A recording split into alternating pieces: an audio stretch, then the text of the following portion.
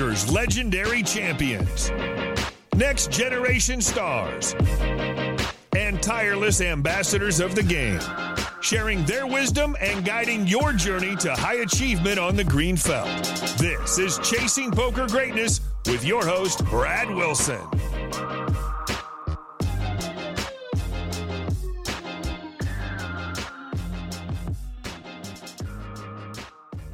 Welcome, my friend, to another episode of the Chasing Poker Greatness podcast. As always, this is your host, the founder of ChasingPokerGreatness.com, Brad Wilson, and today's guest on the show is Matt Waxman, who is back for a very special round 2. He's a WSOP bracelet winner, WPT champ, and founder of the insanely addictive and innovative video game-like poker format, Poker Rhythm. And if you're one of the sad souls who missed Matt and I's round 1 conversation, I would highly suggest you go back and listen to it because it was an all-time classic. I dare say our round 2 that you're about to listen to lives up and perhaps even exceeds the original. In today's show, you're going to learn about the hilarious time Matt, Jason Mercier, who is one of the greatest poker players to ever live, Chris Ferguson, and a bunch of other high-level pros spent their evening throwing hundreds of playing cards at a banana. Stories about the late, great WSOP bracelet winner and WPT champion Gavin Smith. The one thing Matt wishes he would have never done a single time in his poker career, and much, much more. So without any further ado, once again, I bring to you world-class storyteller, legendary poker pro, and founder of PokerRhythm.com, Matt Waxman. Matt, welcome back, sir. How you doing? I'm doing well. Thanks for having me back. Yeah, it's my pleasure. I think we skipped some questions in the first round when you got so wrapped up in your journey. Like it just seemed like you were having so much fun reminiscing about the good old days. Yeah, I sure was. Hopefully the listeners didn't get too bored of me by now. I'm positive that they didn't because it was it was great, right? Like there's no reason to go off that path back onto the script because like it was just it's the stuff that I live for, right? Like hearing about the journey, the experiences coming up, breaking through, all that stuff is like that's the whole point of this show, in my opinion. Yeah. Sometimes I wish I just like recorded everything I've ever done for like the last 10 years. Cause like I get reminded like over like some random dinner of like some crazy thing that we did like in the poker world, like just some stupid prop bet we made or one night where we just get ourselves into something like insane. And like, I can't even just like, you can't pull them like out of your memory. Right. But there's been some good stuff. Well, so let's go back off script. You just dangled something right in front of me. Like what's a fun prop bet that you've been a part of? Oh man, I don't know.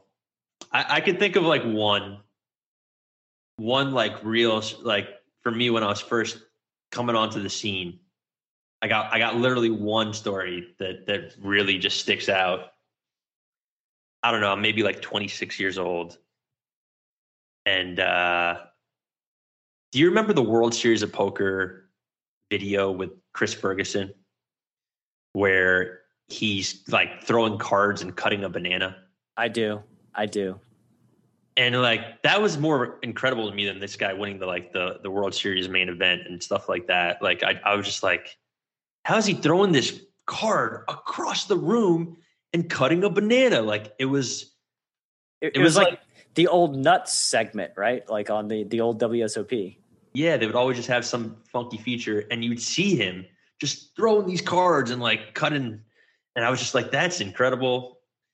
And like, I was still like a huge poker fan. Now I'm withered. Now, like, I don't care. I know most of the guys that play and I don't get that excited for tournaments as I used to. Like I get excited for like a day 3 or day 4, but like, I'm just like, I couldn't tell you who's won the main event over the last 10 years. Like I have no idea. That's very sad coming from somebody who's so immersed in the poker world. But like at some point I stopped watching it. Yeah. I mean, I'm not as awestruck as I used to be about the whole poker scene, but at this time I was like a young guy, and I just started really I was on my tear. Like I was winning all these events. I recently became really good friends with Jason Mercier, who's a Floridian, amazing, one of the best poker players of all time, maybe, and he's just a young guy, right? I would love to have him on this show. By the way, he's like he's one of my dreams. Good luck. He's a tough one to wrangle up, but yeah, I don't know. I made good friends with him because I borrowed he just lent me like a lot of money at the PCA one year, and I literally like right when I got home, I just tracked him down. I'm like, here's your money, thank you, because like I don't like owing people, right? And then like we just became really good friends, I guess, because he realized that the type of person that just doesn't. There's so many people in poker where you got to like chase them down to get money that you lent them as a favor. Like it's pretty annoying. Anyways, so we're in London, right? This is my first time in Europe. We're in London. Jason he's got a room at the Mayfair Hotel, I think it was called, like a suite with a couple other poker guys. Felipe Ramos. That's where I met Felipe Ramos, who's a captain of the Solvers for Poker Rhythm. And we're still really good friends to this day. This was probably like 10 years ago, maybe more, maybe like 11 years ago, 12 years. And I just came on the scene. Like I won my F-Tops main. Like I got a roll. I'm hungry now. I want to play all the big events, right? But I'm like still kind of like in awe of like the big poker guys, right? So I met Phil Hellmuth that trip. And then I don't even remember how this happened. Okay. I just remember like what we were doing. But like then Chris Ferguson was in the mix. And we're all just like, and there was probably like 10 of us. There's probably like 10 poker players, all just hanging out, maybe having a couple of drinks. And I think I remember just asking Ferguson, like, dude, that's insane that you can like cut a banana. This is before everyone hated Ferguson, by the way. Like, yeah, pre 2011. Yeah, Jesus now, and I don't know. I don't know what to think about that, just for the record. Me neither, actually. I was going to say, like, I don't know if that hate is placed in the right direction for him specifically, but this is going to be another tangent. We can come back to the Chris. He doesn't seem like a malicious human. Like the guy doesn't seem greedy either. Like he has all the money and he's driving like a Corolla or something. Like he's not like, I don't know. He doesn't seem like a thief. But I don't know. I don't know the guy that well, right? There are a lot of people who are still beloved in poker that were big in full tilt, like on all the commercials. Well, yeah. I mean, some people did the right thing, right? Like, you know, some people like gave all their money back, or I don't even know. I don't get it. Yeah. I don't anyway, care. I don't care. Exactly. Back to the hotel room. We're in London. I remember asking Ferguson, I'm like, dude, you could do that? That's insane. And then the next thing you know, I don't know. We all had like bets, and we had like 20 decks of cards. Because we get all the free cards, like when you go to these stuff, like that's what they give you. They give you a deck of cards, and they're nice cards, like Copegs, Chem cards. Like we had nice cards, and I think there was like this like metal statue or something that we had like a banana opened on the stat, because nobody wants to hold the banana while you're trying to cut it. Yeah, of course not. And we're like, Chris, let's see it. And like he's literally, I'm about to disappoint a lot of people. He's literally this close to the banana when he's throwing it, and I'm like, no. How far is that? You gotta. It's audio. Sorry. That's right. This is audio. A foot away. He's like, not even. He's literally going right into the thing and trying to throw a card through it. And I'm like, what the hell is this? Like, and the whole thing was a camera angle on World Series. Like when World Series did it, they had that angle. So it looks like he's like 10 feet away. He's right next to the freaking banana. And I was just like, well, okay, that's a disappointment. But what got funny after that is we now had like 20 decks of cards, and like literally like we're like, oh, so this guy isn't even that hot shit. Like we could throw it. And we're all betting like 500 euros, like or something. There's side bets going. Who knows how much side bets, like other people, Merce probably had like a ton of side bets. And we're all trying to like be the first one to cut through this banana with the cards while we're just like drinking. And like we're like in a line. Like you got to go in line and you just get a try.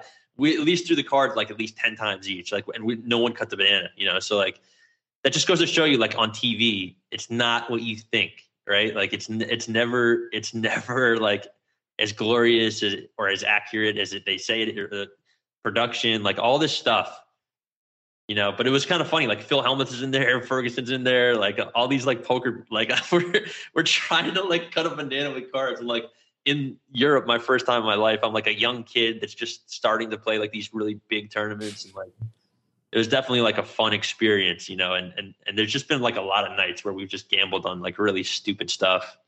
But we always thought there was a skill edge. Like there'd be some sort of like athletic component to it, some sort of like mental trick. Like no one's just going to blindly just fire away money. Like they all think that they can beat the other one, right? It's like part of the fun. Yeah, that's how you get a bet, right? You have two people that both think they're right, and then you go to prove it. Exactly. So nobody cut the banana though. No, well, eventually someone did it. I forget who won. I don't know. It wasn't Ferguson. I'll tell you that much. He did not win the money. He couldn't cut it from a foot away. I mean, like people were getting the card in the banana, right? And it would stick in the banana. But like the bet was you had to chop the thing, right? So the first person to like just chop the banana off, right? Like everyone was like getting cards to like stick in it and like stuff like that. Like that happened a bunch. Some people were just completely whiffing. From a foot away. I know I didn't win. I'll tell you that much.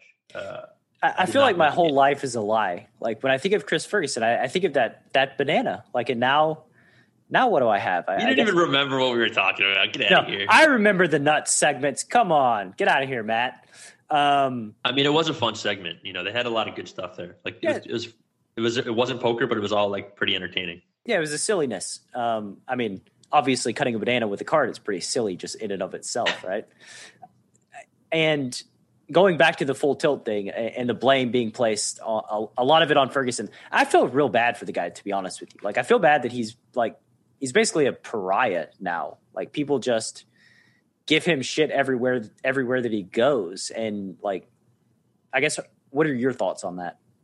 I can't comment. I don't have enough information, and I'm not going to form an opinion without enough information. Like, I think that people are so quick to just like pull the trigger, especially on these social medias. And I don't have proof. I don't know what exactly happened. I'm sure he had some negligence to it. For sure. But we're poker players. Like, I'm running my own business, and the amount of negligence that I have alone is like insane. So like, I could kind of understand. Like, I'm not predatory. I always want what's best for people. Like, I think I would have spoken up and like been more adamant to like fix this if I were him. I don't know, but I don't know. I played a Raspot with Ferguson at the World Series after he already kind of went through the gutter in the poker world. And he like called me down the king and just like hit perfect 3 times in a row in a spot he should have never been in. And I tried to bluff the river and he made a crying call and I lost a big Raspot to him. So I kind of hate him for that. That's a good point. I wasn't working with this data point before I formed my opinion. That's what my opinion is about. It's not about his full tilt stuff. I'm sure, I don't know. If I had to guess, based on everybody being disappointed in him, I would lean towards him having some foul play involved, but I'm just not going to form an opinion. I'm not going to waste energy. Yeah. Resenting someone for stuff I don't know. So I was just curious about your opinion since, you've had some face-to-face and interactions with Ferguson. Yeah. He's more introverted of a guy, seems very intelligent, super respectful and nice. And, I guess a kind way to put this would be like practical, very practical human. Not impressed by like fancy stuff, like the guy's wearing the same pair of jeans for 20 years. I mean, I don't know, but like that's that kind of guy, right? Like he has millions upon millions upon millions of dollars, and he's not spending it on like cars, right? Or like just something material. So I kind of respect that, to be honest with you. But you got to spend some money. Like, you got to spend it on experiences. You got to spend it on something, right? Like, it's good to, That's why we're here, right? We're living life. Everything's consumable. Everything's an experience. I would say though that traveling around the world playing cards, betting on whether or not you can throw a card through a banana, those are some pretty fun experiences, just in and of themselves. I'm sure he thought he had a huge edge, and that's why he was in there, right? But like, it was he had built up times. The hype was so high for him, Yeah, like we're like, oh, Chris has to be. He might have been laying odds, actually. To be honest with you, he might have been like laying like 3-1 against people, saying, "Yeah, I'll do it first." Like I think that he actually was in hindsight. Where's the video of this? My God, I would kill to have a video of Ferguson 1 foot away from the banana, just not able to go through it over and over and over again. Like the best part was like all the cards everywhere in the room, like all over the floor. There was just poker cards all over the floors. And like eventually we ran out and we would all just like be gathering up like these cards. So that we had like our own little like pile of like that we're going to be like trying to take our chance to throw through the freaking banana. And it was, that might have been like one of the sillier prop bets I remember, but yeah, good times. Good times. I don't know how diligently you're working towards improving your poker game today, so this question may not be relevant, or over the last few years, because I know that Poker Rhythm's been a major project that you've been undertaking. But when back in the day, or even recently, what does your process for regularly improving your game look like? Yeah, well, it was nowhere near what like some of the more successful players today have. I've always been more of like a to myself person, like making my own strategy. And I think that's helped me like be less exploitable because you don't really know what the hell I'm thinking. But I also would talk with like some really great players that would be like hammering these fundamentals into my head, which were never like my strong suit. But I am still like very math based, right? Like, even though I'm not like the generic strategy that's just circulating online at the time, like I'm very math based of a player. So like I understand the odds and I'll create my own strategy revolving around that, which sometimes might not be a very good strategy, you know? And I mean, I definitely think that I've like played some of the most polarized hands in respect to like amazingly well played hands and just completely terribly played hands. You know, like there's a lot of players that are just always going to play their hand good, right? Like they just show up and they're always like making the money and they're just like playing each hand good. They're not giving away anything. And then me, like I'm on the bubble and I'm just like blasting off like with no pair. And I'm like bubbling a tournament when I was like top 5 in chips because I just went within my instinct or some stupid thing like that. You know, like I'll always, I'll always find myself in those situations. I mean, so yeah. The reality is, the reality of poker is like, however we play, it's just a model, right? It's just like our model for making decisions in specific scenarios. And like, there's more than one way to skin a cat. And I think that that's a lot of the problem as it relates to like poker training is like, everybody thinks that we need to play like one way. There's one set way that is GTO for like the best decisions in all the spots. And like, that's just not the case, right? Like it's just not the case. Like you'll get a lot of those guys that like would like back in my day, 2+2 was like a huge thing. Like everybody would get better on 2+2 because they talk strategy, they'd learn concepts with each other. And they would basically just like be like a little like a club of poker strategists, right?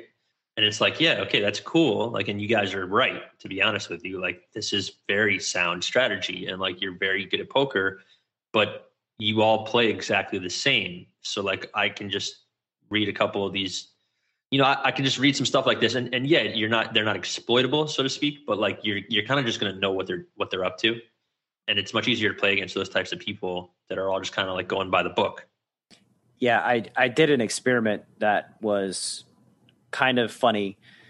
Maybe like last month, I didn't really talk about it, but I just decided like, what happens if I'm playing like 200 no limit online and just never raise pre-flop ever. Never 3-bet, never open, just limp under the gun, but like still use a model of like the hands that I'm limping with. Because like in my sick brain, the one thing that I thought was like, well, if I limp under the gun if I never raise anything ever, then like I kind of always have all the overpairs in my range, right? Like it's kind of like a weird little thing. And what I learned was like, regs didn't perform very well versus limps from early position, because especially versus somebody that had a defined strategy for what they were going to do, like post flop, and make good post flop decisions. Typically it's just like, oh, guy limps under the gun, they're just likely a fish. So I ISO it, we take a flop, I'm in position, and then I'm just going to capture a ton of EV. So like when they face a lot of check raises, when they face a lot of like kind of funky donk leads on specific board types, they kind of had to figure things out on the fly, which whenever you make people figure things out on the fly, they don't have a set plan for a situation. They're just going to fall apart. Like their strategy's not going to be that strong.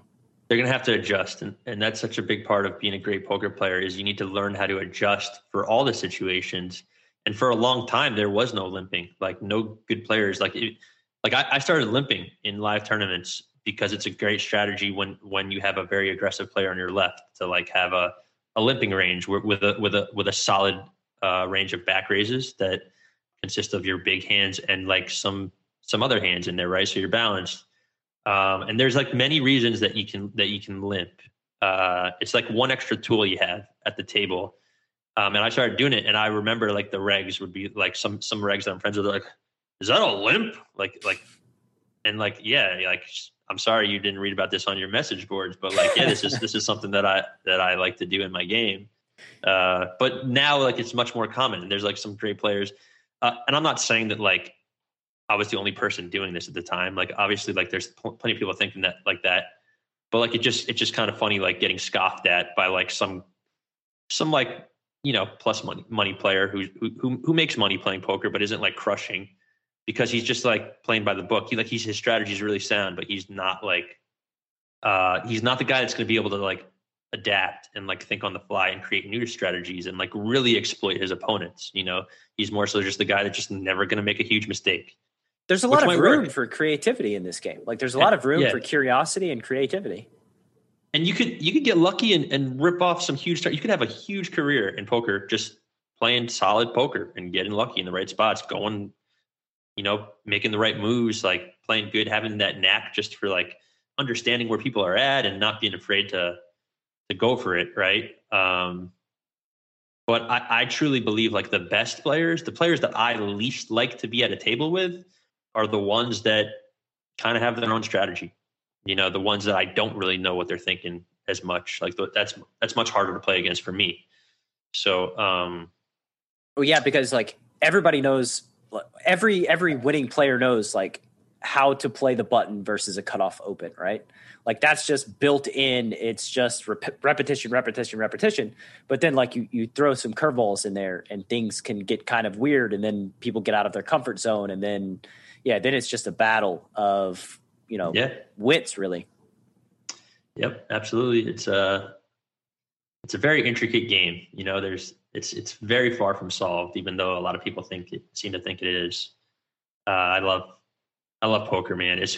I get sick of it when I'm playing nonstop, but I haven't been playing at all lately. I've just been building this website. I've been building a poker platform. I've been trying to make a place where people could play competitive poker for free and have a league that pays professionals to play poker.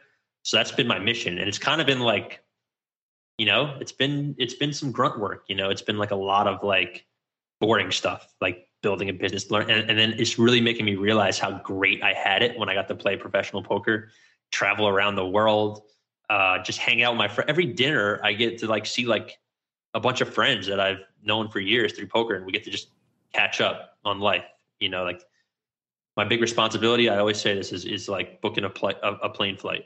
You know, like, oh man, I got to book a flight to Atlantic City tomorrow. I can't go out tonight. You know, like, no, it's just like, I don't know. That was like the responsibility that you had as a poker player, and I miss it. You know, I want to get back in there. I want to start studying though. I want to like start like, I got friends that have been like crunching some serious strategy. I see how much better they're getting.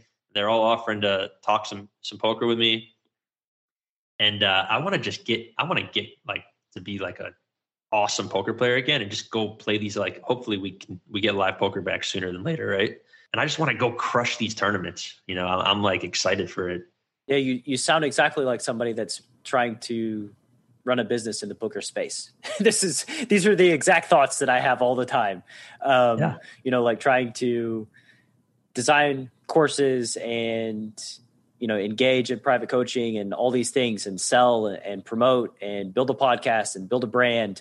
And then like, you know, I've got like my student, right? My superstar private student who like rips off a $50K cash game win in January, like just last month. And he's only been playing poker like 7 months. And I'm just like, fuck, I want to be back in the arena. Like I wish, I yearn for the days where it was like, yeah, let's wake up, let's hit the gym, let's meditate, and then let's go into the arena and just battle. And then when I'm done, I'm done. I have no responsibilities, no emails, no back and forths anywhere, no sales page creation, no podcast to release. And I just, go to my couch and read. Like that just seems so appealing to me today. Yeah. If you're a poker player out there listening to this and that's what you're doing and you're a little bummed out because you might have got unlucky or you didn't win a tournament or, you're in a slump, just know this: getting to be a professional poker player and do that for a living and just like being your source of income is such a privilege. Absolutely. So enjoy it. And it's so hard. Like it takes deprivation to really like be able to get a healthy perspective, right? Because we just take everything for granted. And it's just so easy to forget how good we have it because we're like upset about a few other things not going our way, right? Exactly. Yeah, for sure. Like I on my schedule every week is like just 10 hours of playing 1K&L on Ignition, just 10 hours a week. I just want to play 10 hours a week. And like, I can't make it. I get to like 4 or 5 hours. And like, when I do play, it's like on the back end of like 6 hours straight of podcasts, interviews, and research. And like, I'm not in the right mindset. I'm like just worn down. I'm like, Let me ask you this. For your podcast and research stuff, do you need maximum brain potential for that? Do you need like your top thinking ability? Yeah, I think so. I enjoy it. I want to be engaged with you guys. Like I want to be engaged in the conversation, and ask the right questions. But yeah, that's true. Because some things you could kind of do on auto. Like I have things that I could just kind of do like without needing to really be like my best self. But when you're at a poker table, like you got to be thinking as best as possible. So I was going to make a recommendation to you to maybe play it at the beginning of your day before you like waste all that good brain energy, right? Yeah, that's the problem is like the bigger cash games don't always run during like 9 a.m. realm. That's typically later on in the day. But yeah, you're right. And I would do that if that were the option. But like I've always been a high intensity player anyway. So if I'm playing online cash, it's like 3 or 4 hours max. And I'm like totally spent at the end of my session. And the podcast is the same. Like I'm just like a high intensity person that like whenever I do something, I'm fully there. And then when I'm done, I'm totally drained. Yeah, I feel that. I'm definitely drained after the stream. Oh God, streams are another level of drain. Like that's streams. Public speaking, man. Public speaking is exhausting. It is. It's another level. Like whenever I've streamed poker, I'm like playing the tables and I'm interacting at the same time. Holy shit. Like I'm literally just done whenever that stream ends. I don't know how the kids do it for like 10 hours a day, 5 days a week. Like that is they love it. Next level for me. They love it. Jason, tell me about presence. Why did you think presence was the missing weapon in the arsenal of poker players? So everyone's a mindset champion when they're running great, right? But when you're getting crushed day after day and you haven't booked a win in forever and the confidence just gone and you're trying to do this thing that you read about in a book or someone told you about, being logical and being happy that the money went in good when all you really want to do is cry and hit something at the same time, like how are you supposed to be logical in that moment? But that's the only moment when you really need it. What you need in that moment isn't mindset. You've already read all the mindset books and you already know what you're supposed to think and what you're supposed to do. What you actually need in that moment is presence. Presence is the ability to connect the dots between who you want to be and how you can actually be that person when you need it most. So let's cut to the chase, right? Like, how do you do it? How do you stay more present when you're at the poker table?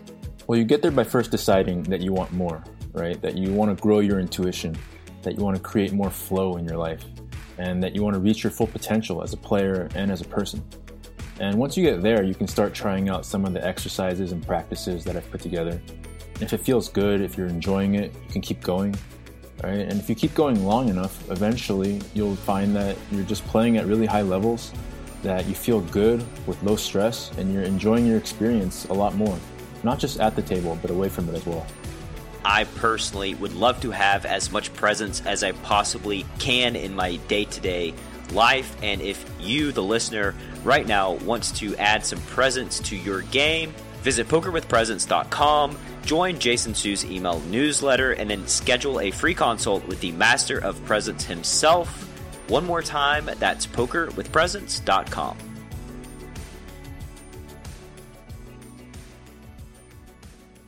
Could you tell me a poker lesson that you've learned from a dart teacher, which could be a bad experience, just something that went wrong that taught you a very valuable lesson?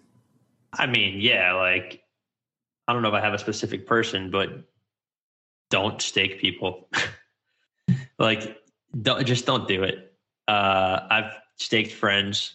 I've staked amazing poker players, and they're just, if someone needs to get staked, you probably shouldn't stake them. Like, unless they're like a friend and you understand their situation and you know their character really well, and you get to talk hands with them nonstop to like make sure their strategy's up to point.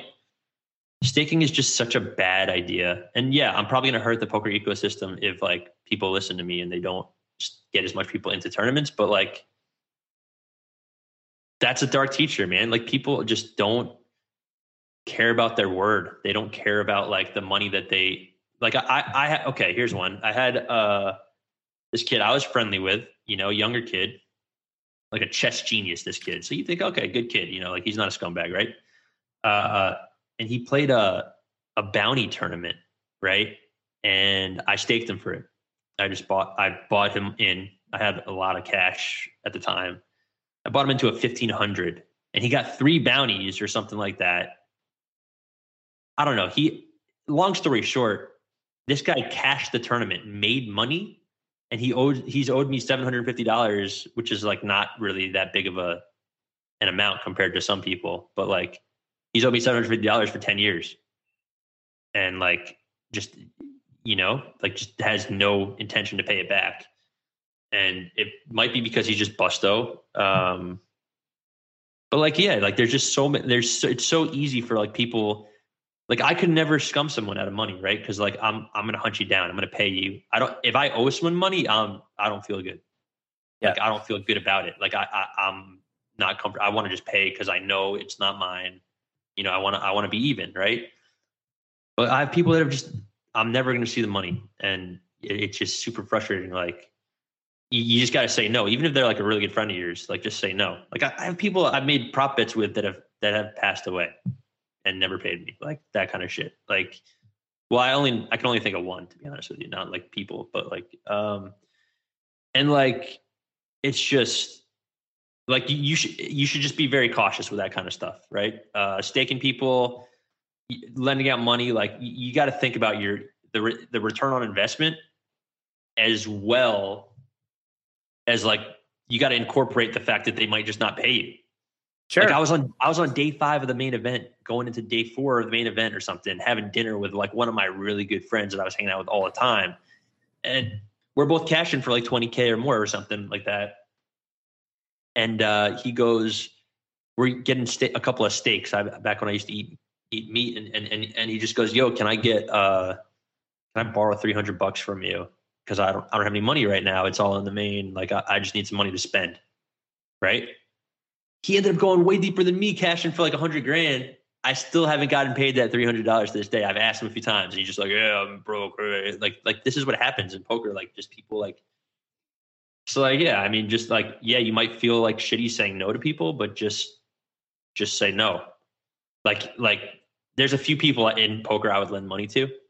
But like, that's it. I could count them on one hand. Yeah. Like, you're not the first person who's talked about staking people just being awful and how much money they burned staking other people. Like, I had a situation where I was in a home game, and the guy running the game started drinking and went on tilt. We were playing PLO, and it started out like a 2-5 PLO, and we were doing like a quarter straddle. And then all of a sudden, like, me and him, like, he's going into the chip box and like rebuying because he like gets stacked. And then, him and I play this 12K pot or something near the end of the night. And, he's got like aces with a flush draw, and I fade it and get all the chips. And, he's like, hey, and he's running a game like 3 days a week, right? Like, and multiple tables. And it was like hell on earth getting paid for that session. It was like I had to track him down. He gave me a car for part of it. Like, so basically gave me a car at like some value that took 6 months to sell and never got that value that it was valued at. And I'm pretty sure he still owes me like $1,500. And this is probably 6 or 7 years ago. Right. But it's like, yeah, even people that like, they're good for it. That doesn't mean they're necessarily going to pay. Yeah, no, even people that, like, I've had relationships go in the shitter over not paying. Like I don't, why do I want to see this person's face if they literally owed me money, like, and just don't want to pay me back. Like, and they're slow paying, and it's just like, you're just getting free rolled if you're like a good person. Right. Cause like I told you, like when I borrowed money from my friend, and that's how I became good friends with him. I borrowed like $15,000 from him to play a 25K at the PCA like 10 years ago. And like right when I got home to Florida, I had his number. I texted him, "You home?" And I like just went to my box at the bank, gave him the money, and he just goes, "This is the fastest anyone's ever paid me back before, ever." But like if you're that type of person, because there are a lot of people like that. They just don't like holding on to money that's not theirs. There's tons of people like that, but they're usually not the people that need money, right? So like if you're just that type of person, you're just going to get free rolled because there's so many people that are just going to pick you off. And what you said too is like, whenever you've got to have somebody on a short leash and like you're asking them to explain like the hands that they played and like, are you still playing well? All this stuff, like there's energy that's being spent and time and like, that's just a pain in the ass that like, who needs that? Right. Yeah. It's frustrating. It's just disrespectful and inconsiderate and just don't do it. Just save yourself the frustration. Don't lend them money. If they don't like you because you don't lend them money, then they're not your friend anyways. You know, there it's you go. that simple. So we'll move on to happier times or more uplifting stories. You Great mentioned, Just kidding. you mentioned Gavin Smith in our last conversation. You have any Gavin Smith stories about that years that you'd like to share? Because I was gonna ask you that last time, and we just kind of like passed over it. Oh, Gavin Smith. I mean, I wasn't that close with Gavin, right? I've hung out with him a bunch of times, but I wasn't like super close with him. The last time I saw him was actually at the Tournament of Champions that I ended up winning at the WPT, and he just came and sat with me. Yeah, I mean, Gavin was just like, okay, so like, I'll give Gavin a compliment. He's got some of the greatest character of anyone you've ever met. And the way you can tell that is by the way that he treats people that can't do anything for him, right? Like you'd be buying in and Gavin would just be like chumming it up with like a janitor or something. Like he would just like, he didn't care who you were. He would be happy to talk with you and just like, he wouldn't be like striking up conversations. He would enjoy conversations with just random people just to do it. He wouldn't do it like because he wanted something from somebody. And there's so many people like that are very predatory. Another person like that, rest in peace, was Mike Sexton. These are just people that were just like naturally just like social humans that would just like be genuinely interested in someone, regardless of who they were. And that's such a special trait. Those are the type of people that like make the world like a much better place. So like, that's a great thing about Gavin. Another very impressive thing about Gavin was I don't know if I said this or not. I've never seen somebody with the ability to just sleep sitting in a chair, like just sitting upright in it. Gavin would just be drunk as could be. And we were hanging out at a Florida local, Mike Beasley's house. I remember during a tournament series, and we were just kicking it with a bunch of other poker guys. And Gavin would just be like wasted. And then just, like the next thing you know, you just look over at him. He's like this, just like sitting upright in a chair, just like passed out drunk. Like, he was a fun guy, definitely a gambler, but yeah, life's short, man. Enjoy it. For sure. And I think too, like the people that chat people up with an agenda, it's pretty clear, like that they have an agenda. You know what I mean? Like if somebody's only talking to people that they can get something from, like I feel like they're very transparent. Maybe it's. Well, you know what I hate? Like, and just I feel like I've kind of become like less affluent. Maybe that's the word. I don't know. Less of a big deal. I kind of like influential, maybe influential.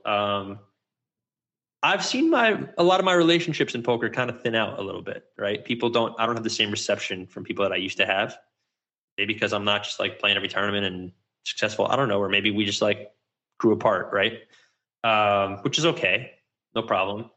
But like one thing that like definitely strikes my nerves is like you'll like be at a tournament table, right?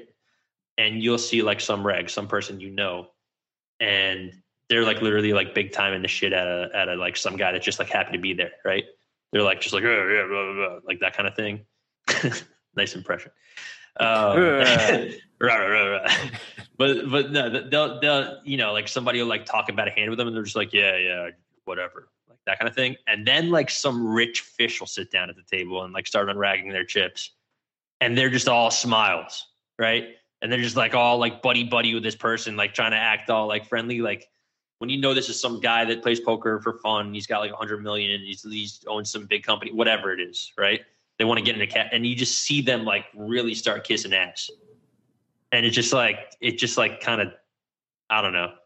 I'll kind of be an asshole to everybody, right? Like I'm not going to change my, or I'll be nice to everybody too. But like, I'm not going to treat someone differently based on their status. Yeah. I mean, I'll treat someone differently based on if I think they're a good person. You know, if I think they're a person that I'd like to have around, like if I think that they're a kind human, like funny or whatever it is, like intelligent, I could learn something from, like, yeah, sure. I'll be more inclined to like want to be friends with that type of person. But like, I just see like some of these, like some people, obviously I'm not even thinking of anyone in particular, but like you'll see it and they'll just like start really like buttering up like the fish that sits down at the table. And it just like, and you just think to yourself, like, man, I don't know if I ever want to be like that successful guy, because I won't even be able to figure out who my friends are, right? It's like shameless, right? Like I think it's just shameless. Yeah, it's kind of scary that the world works like that. But unfortunately, it's just very common where people will kiss up to the people that they know they can get something from. Yeah. It's sad to me that's, and to be honest with you, like I'm sure I'm guilty of this, right? Like I'm sure that like that, you know, unbiasedly, I've probably done this too. I try not to, but I'm sure I have, right? So like, I don't know. It's just maybe it's just human nature. I think the rule is, Matt, just be cool to everybody. Right? Like just be cool to people in general, you know, just be a nice person, be pleasant to be around, and don't be shitty to people. Like that's pretty much all it is. Yeah. I'll try to be respectful to people, you know, I'll try to make people feel like welcome regardless of their status, you know? Yeah. If somebody's annoying, then they're just annoying. Like then I just don't engage with them. Right. But that's like, I at least have a data point to work with. I'm not just going to like outright dismiss a human being for no other reason other than I don't know they have $100 billion, right? Like I want to be jokey and laughing and have a good time with all the people that I play poker with. Yeah, it's an interesting like dynamic for sure. I guess it just comes down to like what's important to you, right? Yeah, ultimately, friendships, relationships, and like from a non-predatory sense, like playing high stake cash. The people that you're playing against, like they're all successful in life. Like people that have enough disposable income to play high stakes cash, like have experiences and wisdom and like jokes. And like, it's just, they're cool people to interact with, like all of them for the most part, like, unless they're just a dick, in which case I don't interact with them for very long, but like, yeah, just to ignore somebody is silly. There's definitely some of the most interesting people in the poker world that love poker. Like there's so many interesting humans, good humans too. But to your point, or to your comment that you just said, some people that show up as like just complete curmudgeons, like very like non-fun to be around, when you get to like actually know them, they're some of the like best people out there, like the most integrity, just like really, really good people, but they just don't care about that first impression. They're not, you know, you got to break through that shell. Cause I've learned that a lot. Like a lot of these people that just show up as like this, like grouch, this person that like you do not want to have around. Like when you get to know them, like they're some of like the most like reliable, accountable, generous like humans that you've ever met. Give me an example. Like, oh, geez. Come on, man. Put you on the spot. You can't give an example of somebody that's way better than like their initial impression in poker. Well, I don't. That's a good trait to have, right? I don't want to say somebody has like a bad initial impression. You know, I don't want to throw them under the bus like that. They're probably aware that they don't give a shit. Yeah, they're probably aware that that's the first impression. That's okay.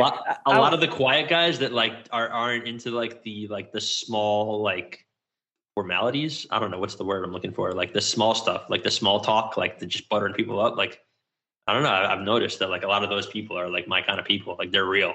You know. Yeah, I like that.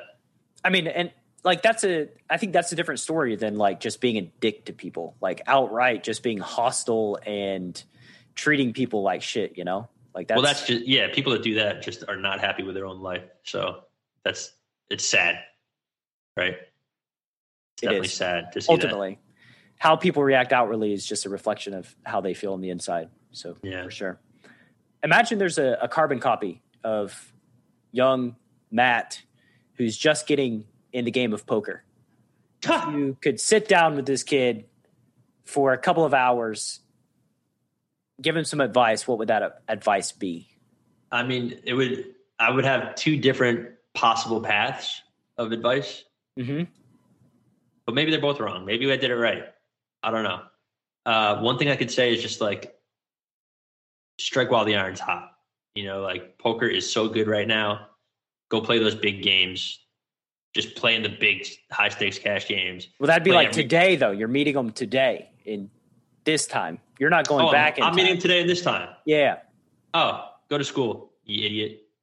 You know, I wanted to be a psychiatrist or a psychologist, not a psychiatrist, a psychologist, the one that doesn't prescribe chemicals. I am fascinated with the human mind. I'm fascinated with human behavior and social interactions, even though I'm not like the most socially equipped human for like just navigating those big seas. But like, I love just human behavior. I love figuring out why people do the things they do, which might help my poker game, right? Just like understanding better. And I was a psychology major when I graduated from college, and a business minor. So like if I wasn't a psychologist, I would have went into like industrial organization where you would come up with like trends and like think of how maybe even like marketing type of stuff, right? Which now I don't know anything about, and I wish I did, because I'm trying to market my game, right? But yeah, I would say what's stopping you from going back to school? I'm 36 years old, right? I just feel like I'm still considering it, to be honest with you. But right now I have a business. I literally can't juggle anything more. I can't even play poker right now because I'm just like, my hands are full of trying to prove out this concept that for a business, trying to prove that, you know, you can play team poker. You can play poker without gambling. Like, and this is the most entertaining form of poker that I've ever seen. And I'm trying to prove that to the world. I'm trying to share that with the world. So like my hands are tied. I feel you. But I definitely have already inquired with like some of my old college friends that, you know, went on to get like their PhDs and stuff like that. And been like, how much time would it take me if I wanted to just like start practicing as a psychologist? And I think the answer is around like 4 more years, maybe 6. But like, that's just too much, you know? So I don't think it's for me, but there are like some routes that I could take where I could practice something like that for only a few more years. But school is tough. Like, yeah, I mean, it's a lot of work, and And nobody wants to learn that stuff, right? Like, you just have to learn these like facts. Like school should. I hate education. I hate the whole educational system. You should figure out what people are interested in, what they're good at, and let them really just dedicate more time to that, rather than just making people cram like these stupid facts and testing their memories so that they could write it out on a test that they're going to forget a few weeks later. Like no one's actually getting smarter. Like, they're not gaining experience. It's jail for kids so that the parents can go to work. Like, yeah, when I was a kid, I wanted to run around outside. I wanted to like see nature. I wanted to like, I'm interested by all these things, and you could learn like hands-on, right? Like that's how you should be learning. You shouldn't be learning by like reading books. Like some people don't like to read, like I can retain a ton of information watching like a video, but if you tell me to read a page, I'm going to like start reading that page. And then halfway through, I'm going to be daydreaming about something else that happened in the day. And I'll just be like reading for like 15 minutes. And I'll be like, wait, I wasn't paying attention to anything I was reading. I was just doing the words while I was thinking about something else. And that's how my brain works. Right. So like, that's something that I'm fascinated in, is with how people like absorb information. Right. And we're all different. They say there's 3 ways you could learn. You can read, you can see or like hear, or you can do. Right? There's like 3 types of ways. And for me, doing is the most effective, because then I like can feel the whole experience. Like I can remember it. I can see it better. Like that's the way I can learn. And I think I'm constructed the same. Yeah. Yeah. And I think that like, I've done a lot of like self-reflection over the years. And to be honest with you, like the most important thing in life, the meaning of life, is to learn everything. Like to learn everything you can, learn everything that interests you. Like don't waste it. There's just so much. You can never learn it all, right? But you can learn a lot, and the more that you learn, the more you're going to perceive, and the more full your experiences are going to be. If you have that, and then furthermore, you can then pass that knowledge on to other people, who will pass that knowledge on to other people, and it's like. It's exponential, right? If you could just like absorb, like if you could become smarter, make your circle smarter, like enhance their lives, like that's amazing. That's what's so great about life, is just all the information out there. And a lot of people are just sick of learning. They'd rather just like sit at home and like absorb content, which you could learn from watching videos, and it's fun. Like that's cool. But like, you're not really going to like understand as much, So I just think that like, I don't know. I just feel like it's a wasted opportunity if you're not really trying your best to just like absorb as much as you possibly can. So you kind of hit on something kind of big that matters to me. And I have a question to ask you that is not on script, and just a question that I asked myself like a year ago and thought it was a pretty fun thought exercise. But as it relates to psychology, I mean, this is my passion as well. Like, why do people do the things they do? Why does somebody learn poker and somebody else not? Like, what's the difference? What's stopping somebody it's just so interesting how the human mind works, from person to person. And it's like just this exercise of curiosity that like, I just love it. Like, and if I had the, 6 or 7 years to give to psychology, that's where I would go. If I had to do it over again and it wasn't poker, that's the area that I would dive into, because I just think it's just fascinating. And it's just an amazing understanding the human experience and like what's going on with everybody, right? Like what's going on there. But the question that I want to ask you is, I just imagine that you have 1,000 years, right? Instead of this 80 years. What a dream. 80. Well, 80 Whatever. more. Okay, 80 more. 80 more. However long you plan on living, right? It's not going to be 1,000. I'm pretty confident in that. Technology, man, you don't know. Okay, go ahead. We never know yet. We might be those like Futurama floating heads like in the liquid at some point. Bicentennial, man. Like you just replace all your organs with like machines, and eventually like you're just preserving your brain long enough so that you can. There you go. Go ahead. Imagine you have 1,000 years. Like, what would you spend your time on? What would be the areas that like you'd be most excited to spend large chunks of that 1,000 years doing? Ooh, I don't know. in these 1,000 years, what are my physical capabilities? Am I going to still be able to? You're good. You're strong the whole way. Wow. I mean, if I had that much time, I would do everything. I can't focus on one thing. That's one of my problems. It's hard. It's okay. hard. Let's say 100 years. Things. You got 100 years. You got 100 years, 100-year blocks. Like, what would you most be excited about exploring, like in these chunks of time?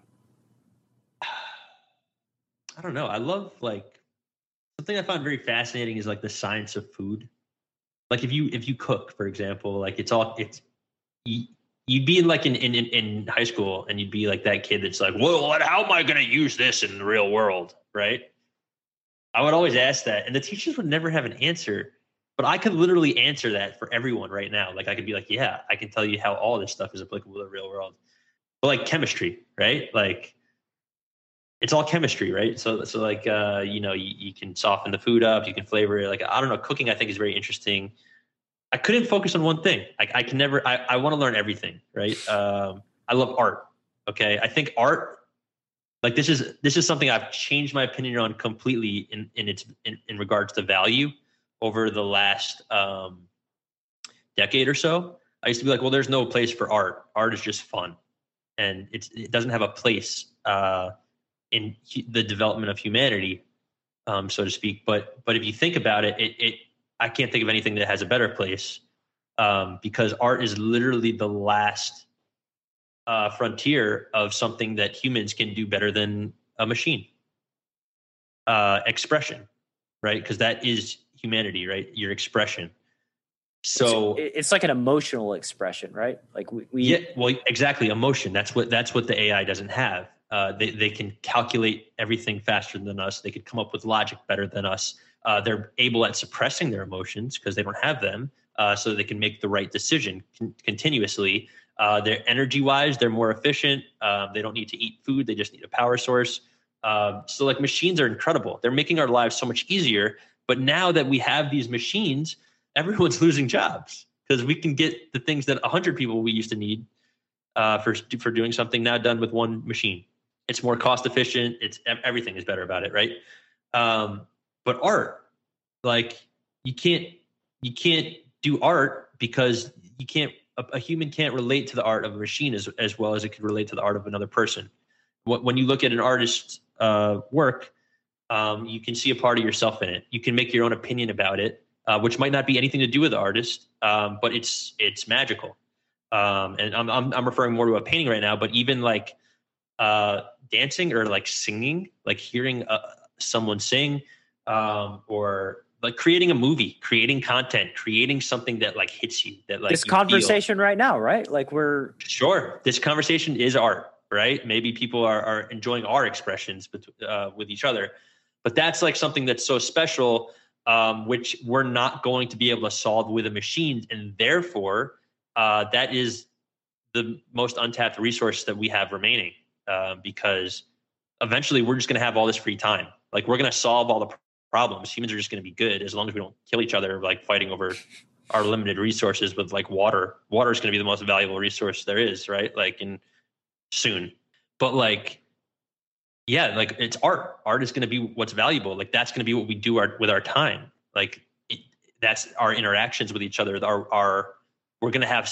Even now we have so much more time for art than people used to have back in the days before machines or technology. Like you'd be like spending your whole life like tending your crops for farms or like doing like your work that took you so much longer. And now we have like 3D printing machines that can like get that stuff done immediately. Like watching like the exponential growth of our technology and like how it changes the world is like extremely scary, for one, but it's also like amazing. Like look at social media, right? So we're able to now connect. Like if they wanted to, 1 million people could connect with me on Twitter and we could follow each other and we could discuss ideas. We could share videos of stuff that happened, and we don't need a news station to broadcast that, right? So that mass people can see it. Like we have this connection, right? But then you go a step further and it's like now all these like platforms are able to actually push what they want you to see. They're allowed to use an algorithm to like make your brain absorb this. So you think you're doing your thinking, But in reality, they're kind of pushing what they want you to think. Or what you think you want to think, right? Like you follow people, then it's just like an echo chamber. And they might see you engage with a post for like 5 minutes of somebody dancing to like a song, or like maybe like a cat video, right? And they're like, oh, well, they like cat videos. Okay, let's give them ads with cat videos. And now that's going to show up in your ads, right? I've had conversations with people and then literally pull up Instagram and like we'll be talking about like Tulum or something like that, just something random, right? And I've never been to Tulum, but like it might come up like, oh, have you been to Tulum? No, I've been to Tulum, blah, blah, my friend's in Tulum. Pull up Instagram and it just shows you a hotel booking in Tulum. And it's like, what? Yeah, what just happened? Yeah.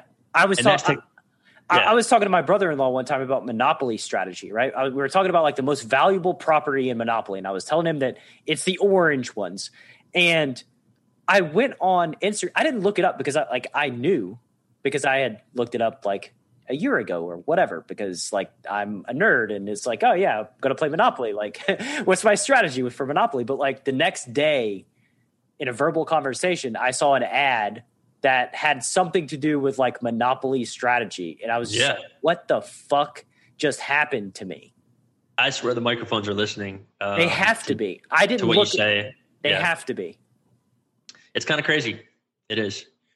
No one's like actually like personally like spying on you, but it's all just going into a database and they're just collecting stuff on you. And yeah, it goes into the algorithm and it just. I don't mind. I don't really mind. I'm not that worried about it. Like it's not like they're taking over my soul, but like it is kind of crazy that they're literally going to be able to tailor like ads to me that like are going to be the most effective towards me of anyone. Yeah. I think but ultimately, like, I'm not going to buy it if I don't need. Like, I'm not going to buy something I don't need. But like, it's and I'm going to get to see the stuff that I'm most likely to need. So it's like kind of awesome. You know, I'm not really that worried about it, but like, it is kind of scary to think because there isn't the most transparency about it with people. You know, a lot of people don't realize they're just like they don't realize that they're actually the cattle getting rounded up right now by these algorithms, right? Like it's kind of crazy. But yeah, technology just so incredible. And going back to the point before I got off on all these tangents, like art, like human expression, imperfection, right? That's the last thing we got. That's what's going to make us so special, right? That's the one thing that we have that we can't solve with a machine. And someone's going to be like, oh, well, machines make art. They do this, they do that. Yeah, they do. But they don't have that imperfection. They're not inspired by human emotion, which is why they're not as appealing to at least me personally, right? So I just think so to answer your question, your main question, if I had time to spend on anything for 100 years, I would be focused on expression. I would be focused on human expression. Yeah. I'm not going to ask about the other 900 because we'll be here forever.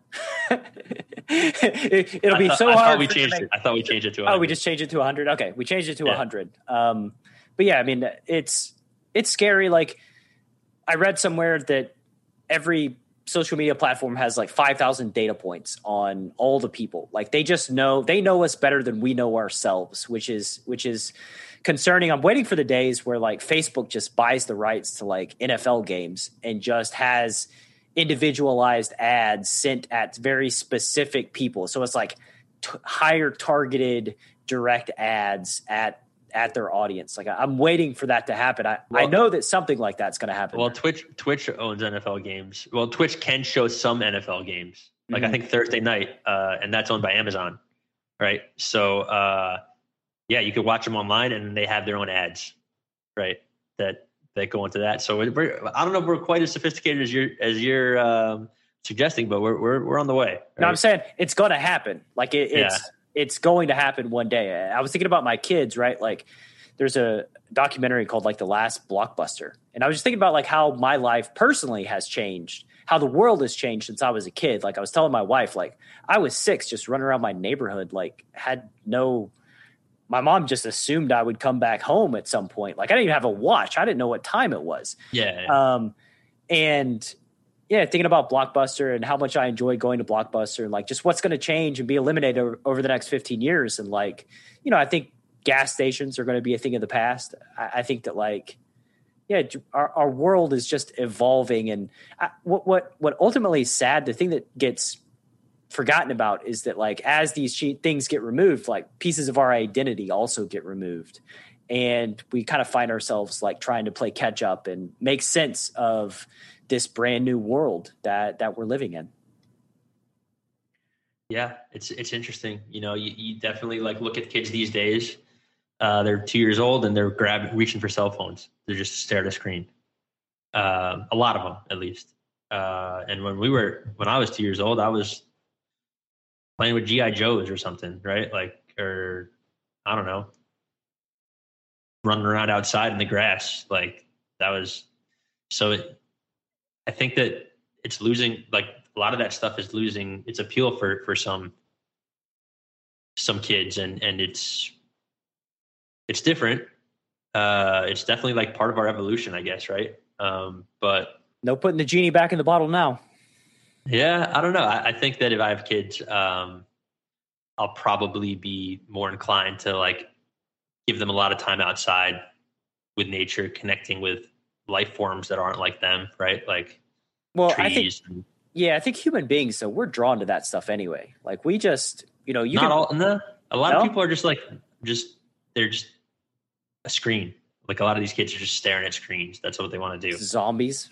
Yeah. And you'll see people like walking around like a national park, like getting dragged around by the parents with like a head in their phone or something, like just not even when you got like sequoia trees and like whatever it is, like just this amazing marvels like that you don't get to really see in your everyday life. And people would just rather be like looking at content that they could be looking at anytime, anywhere, 5 a.m. when there's no sunlight. And I don't know that they necessarily like want to, but like it's a stacked deck as it relates to, the way that these things are programmed, like they're designed to capture as much human attention as possible, because that's the commodity of the world. That's what monetizes everything. And so like anything they can do to get you to be on your phone for, 5 extra minutes, they're going to do it. They're going to pay somebody millions of dollars to figure out how to do it. And so like when you're talking about an immature human being that's doesn't, has horrible impulse control, like those things are just magnets. Like you just have to physically take them away from the child or the teenager, the young adult, so that they can experience the world. But like, there's nothing. My wife and I went to Yosemite a couple years back and like spent 10 days there with family. And I mean, it's just the most gorgeous, peaceful place that like I've ever been. And we went to Monterey and it was like, man, like I could just stand here like all day with like nothing. Like this is my peace and happiness, my perfect place in the world. Yeah. It's amazing. It's so good for the soul, just so good for everything. I mean, everyone's different, but like when I'm stressed out and I get in nature, like it's just a reset. It's just such a calming experience. Like just realizing like, all right, you don't have to worry about all this busy stuff, all these screens, all this stimulus. Like, look, this is just the world. It's just peaceful. Like nothing's going on. Like just relax, and it's such a healthy thing to do. My favorite times in the world are just somewhere in nature with a bunch of friends, no cell phones, just hanging out, just the best, shooting the shit, getting high or drunk at night around a fire and just swapping stories, whatever, just connecting in nature with our fellow man. That to me is my definition of joy and happiness. Look, I totally get it. You feel like being a lone wolf in your poker journey has hamstrung your ability to realize your full potential. So I'm about to give you a golden opportunity to plug into a supportive tribe that will be the poker family you've always wished you had. How much money would you give for 1 hour of interactive group coaching led by myself, Coach Thomas, and occasionally past guests of the Chasing Poker Greatness podcast? For now, and this will absolutely change at some point in the near future, the price of admission to the live Poker Power Hour is 100% free. All you got to do to get your invite is head to chasingpokergreatness.com and hop on the VIP newsletter. No more excuses, no more procrastination. It's time to take action and put yourself in position to turn your poker dreams into reality. I hope to see that beautiful face of yours in just a couple of days.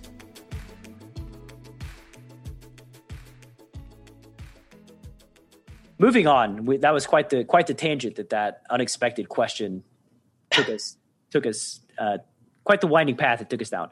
What was the question again? No, just kidding. 1,000 years. We got 900 more years to go. Maybe we'll do 9 rounds of these podcasts talking about how you would spend the 100 years. But I noticed that you I may have to throw this question out, but if you could gift poker players a book to read, and maybe not even a book to read, right? Maybe an experience that you feel would resonate with them, add value, fulfillment to their lives, what would it be? I don't know. A lot of the books I read were older styled books, right? I'm not really too up to date with some of the new content. No, not poker. It could be anything. This is just like life. This is all inclusive. And it's just an experience to learn? It could be a book, or you could just direct people to like do something that's just good for their soul. Oh, shoot. Yeah, that's your... I don't know. One of the best things I ever did was I went to Thailand for like 11 weeks, almost 3 months. And I spent one of those months getting certified as a yoga instructor. I don't plan to teach it. I just want to learn it for myself, right? But I would go to classes, right, as like my form of exercise, because I'm less concerned with like taking supplements and being big. Like I just want to be comfortable. I want to be flexible. I want to be, I want my mind to be good. Right. And I was just super stressed building this business. So I just said, I got to get away. I went to Australia for a month, and then I went to Thailand. I got certified for open water dives and scuba diving. Amazing, by the way. The diving in Thailand was incredible. And then I went to a yoga, like an all-inclusive, like you got a room, they give you 3 meals a day, and they just teach you how to do yoga. And I made some really great friends over there. I still talk to them a lot. And it's just like such a healthy tool, right? For your own like life, like I don't need a weight to exercise. I just need a floor. Right. I know how to stretch. I know how to, like, if my body's not feeling well, like I know like what position I can do to make it feel better. I can do that with people I love that might need help. And most importantly, it helps me maintain balance with my own mind. And just for the record, I haven't even been practicing that much lately, yoga, but it's just such a great tool to have. So I guess there's like a lot of stigmas around yoga that people are like turned off by it, but I think it's the best. It's like a kinesthetic workout. It's so practical. It's so helpful in so many areas of your life. And shoot, man, the best feeling I get these days, well, I haven't gone in over a year because of COVID stuff, but walking out of a hot yoga class, like that runner's high, it's runner's high that you have, but you're literally like, it's so hot in there, and you just go out and you feel the cold air, you're sweating, you feel the light as could be. And if you told me 10 years ago that I would be a certified yoga instructor, I would have said you're full of shit. There's no way possibly. Like I play basketball, I play soccer, I like golf, I'll lift a little bit, but like never in a million years have I been to yoga. The first time I even did yoga, I was with my friend and his wife, and they just had someone come over. They're like, "You want to do yoga?" I'm like, "Okay." I was like laughing the whole time at these awkward positions, and like the instructor hated me. And then like I tried it again a year later because I was dating a girl that she worked at Lululemon, and she's like, "Let's go to yoga. I get free classes. You want to go with me?" And I'm like, "Yeah, I'll go. What do you want to? Let's do it. I'm in. I love yoga. I do it all the time." And I would go with her. And then, after a while, like I would be like, "Let's go to yoga." And she's like, nah, I'm just going to run today. Like she doesn't want to do it. I'm like, no, let's go to yoga. Like, and I was like hooked, So then, as time progressed, one day I just said, you know what, I want to go to Thailand for a while, but I don't want to just sit on a beach. Like, let me like learn. So I got a scuba license, and I got a yoga license or certificate or whatever you want to call it. 300-hour certification is what it's called. Wow. And and then right when I came home, I went to Vegas and I won the Tournament of Champions, right? Like I was playing against some of the best players in the world. And my mind was right, even though I wasn't even thinking about poker. I had not played any poker at all. But I went to Vegas a couple months later, and I just I was there. I was present.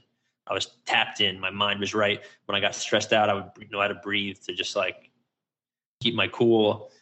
And it's a super useful tool for me. So yeah, I would say yoga.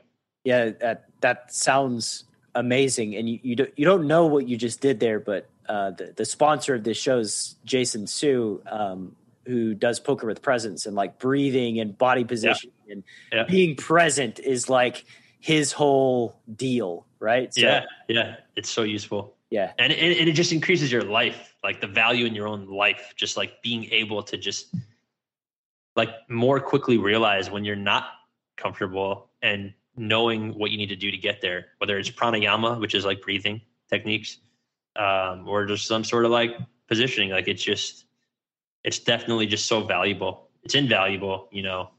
And like some of the most like even keel, like content humans on the planet are yogis, right? There's also some complete douchebags that are yogis, right? Like that. We're not saying like everyone that does yoga is like a good human, right? But like I find it to be such a valuable tool. It works for me, you know. Maybe CrossFit works for you, maybe just playing sports works for you. But like, I don't know. I've learned a lot, so I'm happy. I think the lesson is test out different things and figure out what works for you. Even if you think it might be something that, even if you believe it's something that you don't like or doesn't work for you, or you're that person that like is making fun of the poses right in the first yoga class, right? Like give it a chance, because you never know. You never know the impact it could have. Yeah, absolutely. So if you could wave a magic wand and change one thing about poker, what would it be? Oh, that's easy. I would make it into my show. I would make it a Poker Rhythm format where people can play professionally on poker teams. We'd have huge sponsors. We'd welcome anyone to play poker, not just people that are into gambling, but people that like mind games, like strategy games, like to use their brain, care about a ranking for this game. Yeah, we would have poker just get rid of that gambling stigma. I mean, look, that's going to be there, right? There's always going to be gambling in poker, but I would create a brand of poker like I'm trying to do, where people are happy to compete, and they're happy to watch a really great show with big sponsors, and yeah, they could play for free, but it would be fun. Tell me, Matt. So we spent a lot of time together on these podcast episodes, and we haven't gone too in depth about Poker Rhythm. So now's your time. Now's the time to shine, right? Like, why should the listener go hop on Poker Rhythm, jump in there, play some games, mess around? Well, I mean, you should do it for the same reason you do anything, because it's fun, right? I'm not going to ask you for a favor. I will ask you for a favor. Go sub to our YouTube channel. Give us a sub. Come hang out in the stream. Let me help you out with the marketing aspect of this gig. You got to tell people exactly what to do. Like, you've got to tell them and be hard. Sub to the YouTube. Go to youtube.com/Poker Rhythm, POKERITHM. All one word. Hit subscribe. It's completely free. Thank you very much in advance. Come sign up for an account. You can test out our beta testing. Ask me on social media about our Discord. You can get in our Discord group and you can play games with people before we release the official game. But this is a poker platform that I have been developing. I wrote an algorithm that is going to keep track of every single decision you make while you play with other people and give you a poker ranking in the world. So you're not going to waste any money playing, but you are going to play for a ranking. And after every single game that you play, you're going to see your ranking improve. And games don't take very long. If you want to try it out, it's 16 hands total. The blinds are big. The antes are big. The first half of the game is 100 big blinds. The second half of the game is 50 big blinds. And you're going to have a legit poker ranking after you play a big enough sample size. And what we're going to do is we're going to run a competition. We're going to reset our rankings and run a competition where the top 8 players on our site are going to get drafted to play in a professional poker league, and they're going to get paid a professional poker player's contract to compete on one of our 8 teams from our show, our live stream. And if you haven't seen our live stream, the same thing that you're subbing to on our YouTube, it streams on Twitch at 4 p.m. Eastern every single Tuesday. And this is a legit production. Like in my house in Vegas, we set up the downstairs. We made it into a studio. We put a 4-handed poker table. We did duplicate team poker. So we ran 4 tables for every single match. The players on these teams get the exact same cards, and each team gets their chance at playing the same cards so the seats rotate, right? Team 1 gets aces for hand 2 on one table. Team 2 gets those aces for hand 3 or for hand 2 on their table, right? Like, and we give the same exact board cards, the same turns rivers, and we reset the stacks every single hand and add the chips that you win or lose onto a scoreboard so that at the end of the match, we see what team has the highest score, and we give those team points based on where they finish. I know it's a little confusing, but there's tons of content. Come hang out. It's really good poker. There's some great players in there. We got World Poker Tour winners. We got multiple bracelet winners. Let's talk names. Like, who are the pros that have been on the YouTube channel, have been on the stream? Joe Cata played. He loved the concept. Andrew Lichtenberger is a captain this year. Lucky Chewy, one of the greatest No Limit players ever. We had Kane Callis. At one time, he won the biggest pot in televised history. He played a pot with Jason Kuhn that was like over $1 million or something crazy like that. Kelly Minkin's in there. Who else we got? We had Scott Clements in there. We had Anton Vig, the Swedish pro, who's just literally been winning everything online lately. Felipe Ramos, arguably the most famous poker player from Brazil. He's a captain of a team. We had most of them were just like my friends that wanted to play, right? And there was 75 total players. I think over 150 million in total earnings from all my players. And it was a lot of fun. The best part of all was like at the end of it, the players are still talking about it. They can't wait for the next season. They all had fun doing it, which means that this concept works. Like people enjoy playing this. And the coolest thing about our whole entire concept is it's radically inclusive, which means that if you're watching our show at home on YouTube and you want the path for you to one day be in this show, be a professional, prove that you're the best, you come jump on our platform online, you play. And if you're one of the top ranked players, you get drafted and then you're in the next season of the show playing with the pros, competing to show you're the best. And that's something that I always wanted when I was a kid, like in poker. Like I always just wanted to be playing against the best, but like there's no free play tournaments for you to just get there, right? Like you can't play for free to just do that. But with this concept, you can, right? Like you don't need to win some money, get staked, win some F-tops, and then the next thing you know, you're playing in the WPT main events. Like, no, you can just go on your computer. You can borrow someone else's computer. You don't even need to install an app. You just go to the website. That's all you got to do. You got to be on a website, and you have to have an email address and a password. That's it. And then you're going to get a ranking, and you can move up the rankings on the site. You can use our algorithm, our poker algorithm, our poker rhythm to rank you, and we provide that opportunity for anyone that's just starting out to come play. And it's also just fun. You don't need to be the best. Like you don't need to like be trying to qualify. You can just play some fun poker, get a ranking, see how you do. That's a good pitch, man. Seems like you've been thinking about it for the last 4 or 5 years. Yeah. Go check it out. Pokerrhythm.com, POKERITHM.com, right? Yes, sir. Yes, sir. All right, man. It's been great having you on the show. I guess parting words will be, once again, remind the audience where they can find you, your content, your Discord, all that stuff. Yeah. My Discord, I don't know how to link people to that, but I'll put it on the show page so they can click through on the show page for sure. Oh, cool. Yeah. And if you want to jump in that Discord, it's going to have all the Poker Rhythm episodes up there in one of our channels. It's going to have a lot of the pros that played in the show are in our Discord too. And you'll be able to play in games. So we're not marketing yet. So a little marketing, but we're not like live yet. We're still working out some bugs. We're still testing out the game. So if you want to come test it out, play 16 hands of poker. It takes you about 15 minutes. You can play in our Discord. And just go in there and be like, hey, anybody want to play a game? You need 4 people to play a game. And yeah, you can see how the rankings work and you can start to find your rhythm, find your poker rhythm. I've battled myself. It was a lot of fun and very addictive.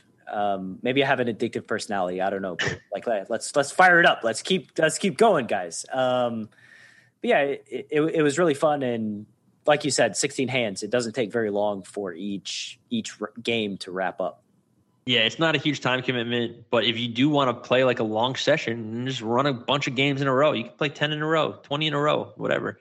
There was people that some of my pros during the qualifiers, which was in January of 2019, actually. Some of them had 0 matches played with like 3 days left, and they got 50 in just a couple of days. So like, if you want to get in a huge session, go for it. If you want to just try out one game, cool. Spend 10 minutes. 12 minutes, and you can finish one game. Perfect. But yeah, come hang out. We're building a community. We're building a poker platform, and we're looking for some support. So if you wanna jump in there, we'd love to see you. Yeah, totally free. Play against some of the best players in the world in a team concept. Check it out. And brother, it's been great having you back on the show. We'll certainly be doing it again sometime in the near future. Maybe we'll break down the other 900 years at some point. But take care of yourself. Really grateful for your time and your energy. Thank you very much. Yeah, Brad, thanks for having me as usual. And it was a fun talk. I had a lot of fun. Same. Thank you so much for listening to this episode of Chasing Poker Greatness. If you have yet to subscribe to the show, please take a second to do so on Apple Podcasts or wherever your favorite place to listen to podcasts may be. For more content from me, Coach Brad, please visit our YouTube channel at youtube.com/enhanceyouredge, and I'll see you next time.